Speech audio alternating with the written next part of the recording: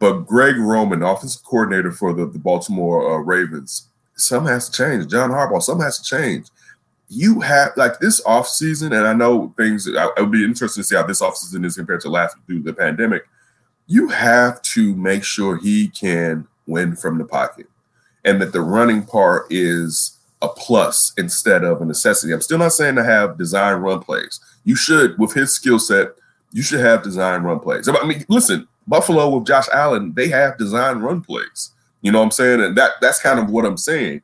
And not to say he has to be what Josh Allen is right now, but you're not going to consistently win because of his gift. Basically, by his second read, he's ready to go. Because a lot of times, and this is one of the things that I was saying on the text thread, he has to run to open up the throw.